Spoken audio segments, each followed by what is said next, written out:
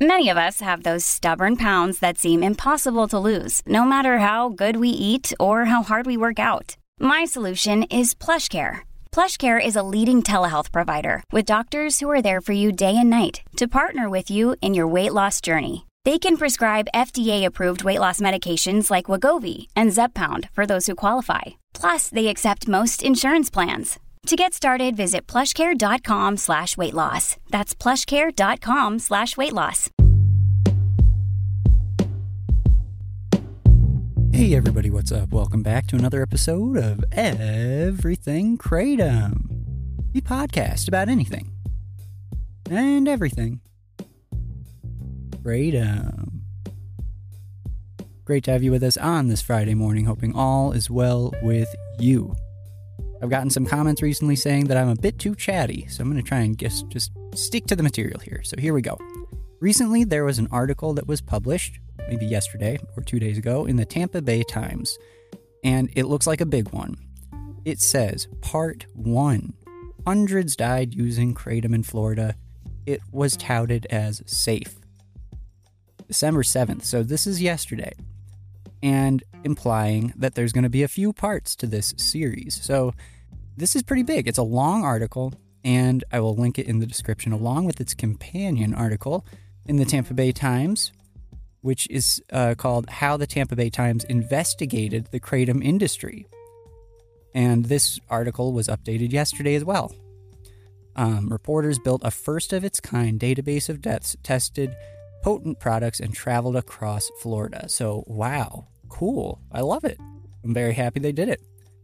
So, looking through these articles, so far, here's what I have found. And then I'll tell you my thoughts on it.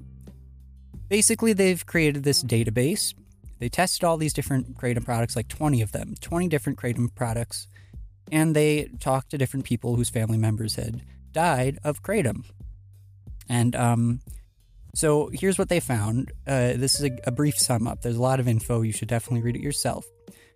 More than 580 fatal Kratom-related overdoses in Florida have been reported. They started investigating in March 2022. They said that they've identified 587 Kratom-related overdoses in total, specifically. The way that they did this was they requested Florida autopsy reports dating back to 2010. They created a hand-built database to track overdoses, and they limited the analysis that they were doing to only the deaths that were recorded before June 30th, 2022. They analyzed accidental overdoses. They excluded certain cases. I'm not quite clear as to which or why.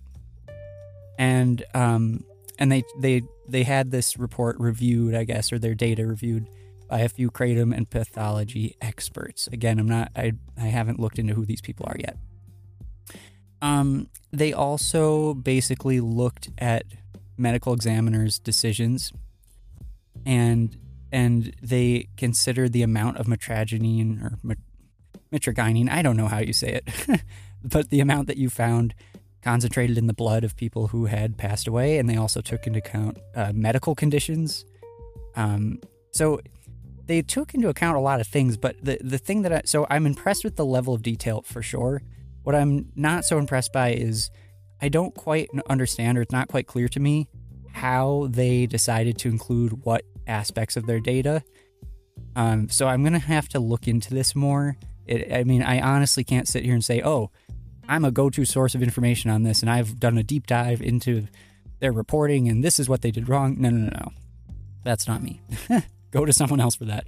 I'm just, I read through it a first time, each of these articles, tried to kind of consolidate my thoughts here, but there's more to the story, and I don't know how much validity there is or not in different aspects of the articles.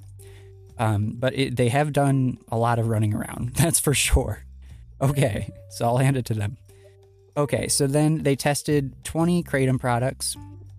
I guess they were specifically looking at 13 alkaloids in particular.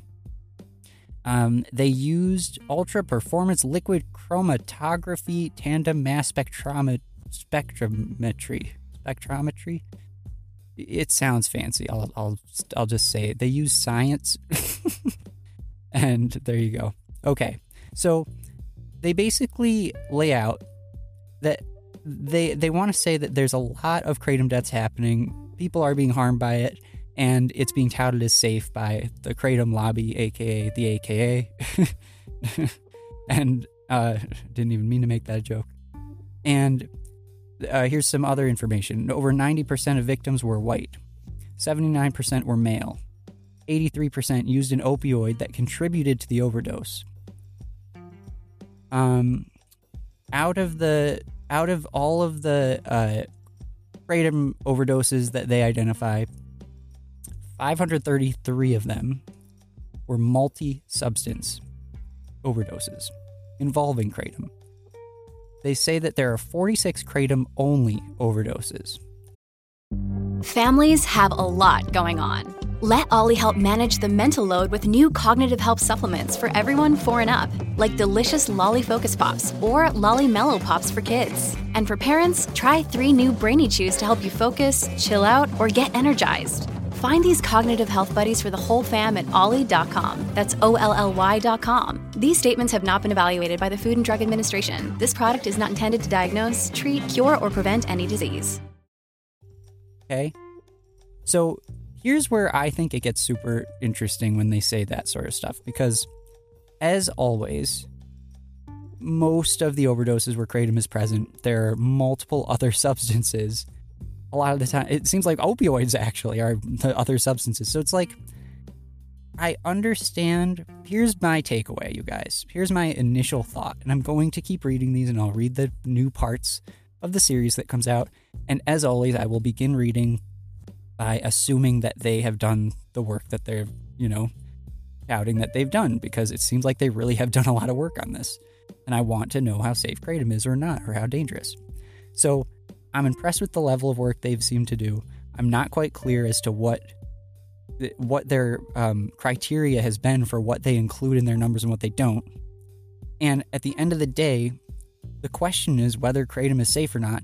Of course, it's going to be considered like either safe or not safe by people on different sides of the whole kratom issue. But like, if you really just want to get across how safe it is, can't we just look at it and say, okay, as always, it's present in a lot of overdoses, yes.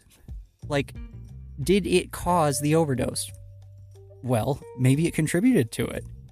But if there are other substances, they contributed to it too, and that's, that's part of the article. What the article is stating is that most of them, kratom was like there, but it wasn't the only thing, and it just maybe contributed to the death. That's not helpful in terms of whether or not kratom is dangerous. You can have two things that are not dangerous, combine them, and it can be a disaster. Like with a lot of different things. So that there's nothing new there. Like, it doesn't even have to be kratom related for that to be a discussion. If the whole question revolves around whether or not kratom is dangerous, we must look at where it's the only thing supposedly present. I, in my research over the past 2 years of doing this show, have only found one instance, I believe, one, where I could only see kratom in any report as any factor, and there were a number of medical conditions present, but I have remembered that report because it's like the first time where it's like, I don't see anything else here other than kratom. So I do think that it's possible that someone could die from kratom. However, it was an extract, and there was way too much of it. So regardless, I believe that it's possible to do it, like to die from just kratom, but I still like finding one out of however many where it's present, but like only one where it's the only substance. You gotta give me more than that.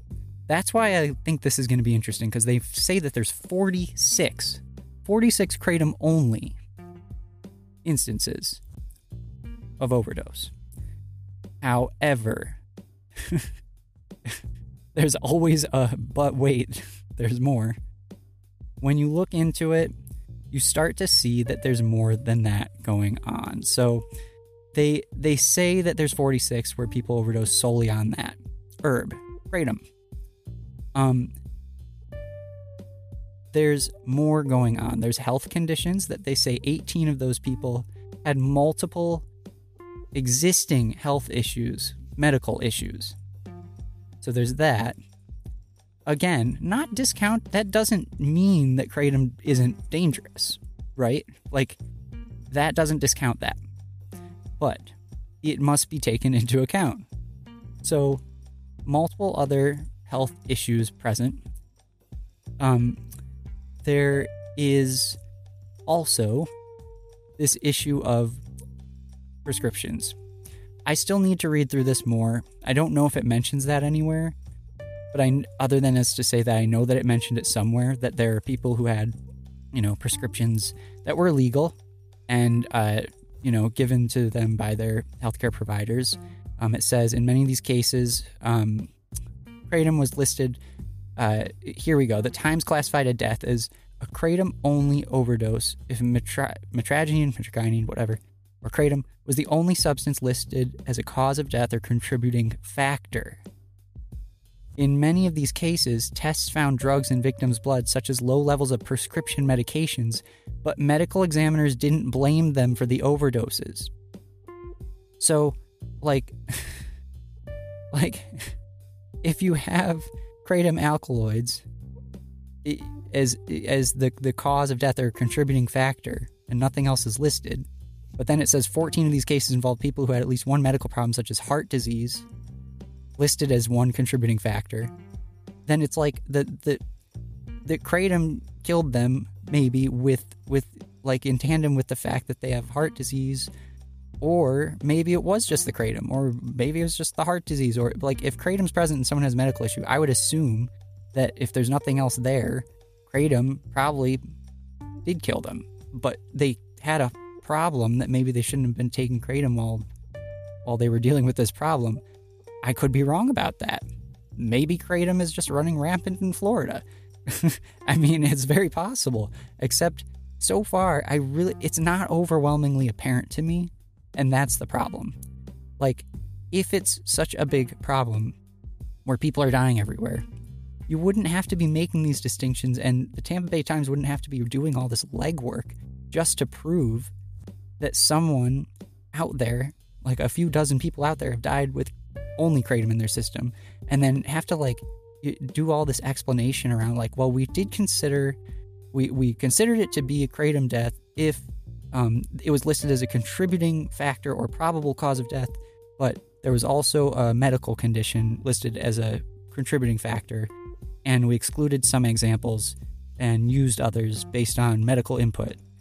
And I mean, it's not that I don't appreciate all the detail, but I think the underlying elephant in the room for me is it's a great, great study. I'm excited to see what the next couple parts of this series of articles published will be. And I'm going to continue to assume that they've done an extraordinary amount of research and legwork, which it seems like they have.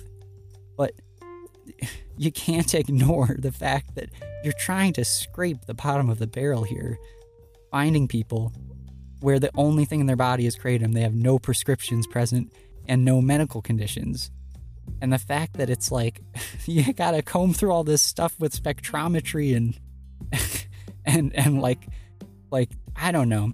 It seems to me so far similar to things I've seen in the past, where kratom is the only, substance present. It seems like a lot of the time, most of the time, there is a medical condition, there's a prescription, and or it is also, in addition to one of those two things, lots and lots and lots of concentration, because it's like an extract or multiple extracts or unlabeled, unregulated kratom, which, as always, I don't think anyone in their right mind would want.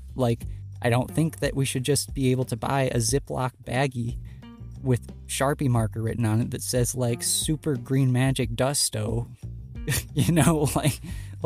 I don't think that should be something that you can do. I think that should be regulated. And anyone taking that, who knows what's in there, and also don't trust the vendor. So I'm going to continue to read through these. I'm going to, if I pick out some things that were in there that I missed, I'm sorry. Like, again, I'm going to state right now, I really am just a normal guy, you guys. I'm just a normal guy rambling through things as I read through it. But I do think that it's really cool to see this focus and this amount of time and effort and attention put into this. So I do give a kudos to these reporters, but you got to show me something. You got to show me. I hope they dive into those kratom only circumstances enough so where they can pick out 20. They can pick out like 20 of those cases where kratom's the only thing, and they're not also taking these like, medications that are their legal prescriptions, but they use the same enzyme pathway. So you're like clogging up your CYP3A or whatever it is, enzyme pathway, and slowing down the metabolization rate of kratom and making it way too strong for yourself. Yada. If you can show me just 20 people, I'll say, they just took kratom normally and then they died, I will totally look at kratom differently. If they can show that, I will look at kratom differently, because 20 is enough for me. But you got to show me that it was the kratom that killed them. Like, of course, kratom contributes to a death and will kill you alongside other issues or things or substances. You have to show me that it can kill you on its own as just the ground up leaf, or the leaf, straight up as a tea or whatever it is, without messing with it any more so than just giving it to you, not like changing its concentration value or whatever.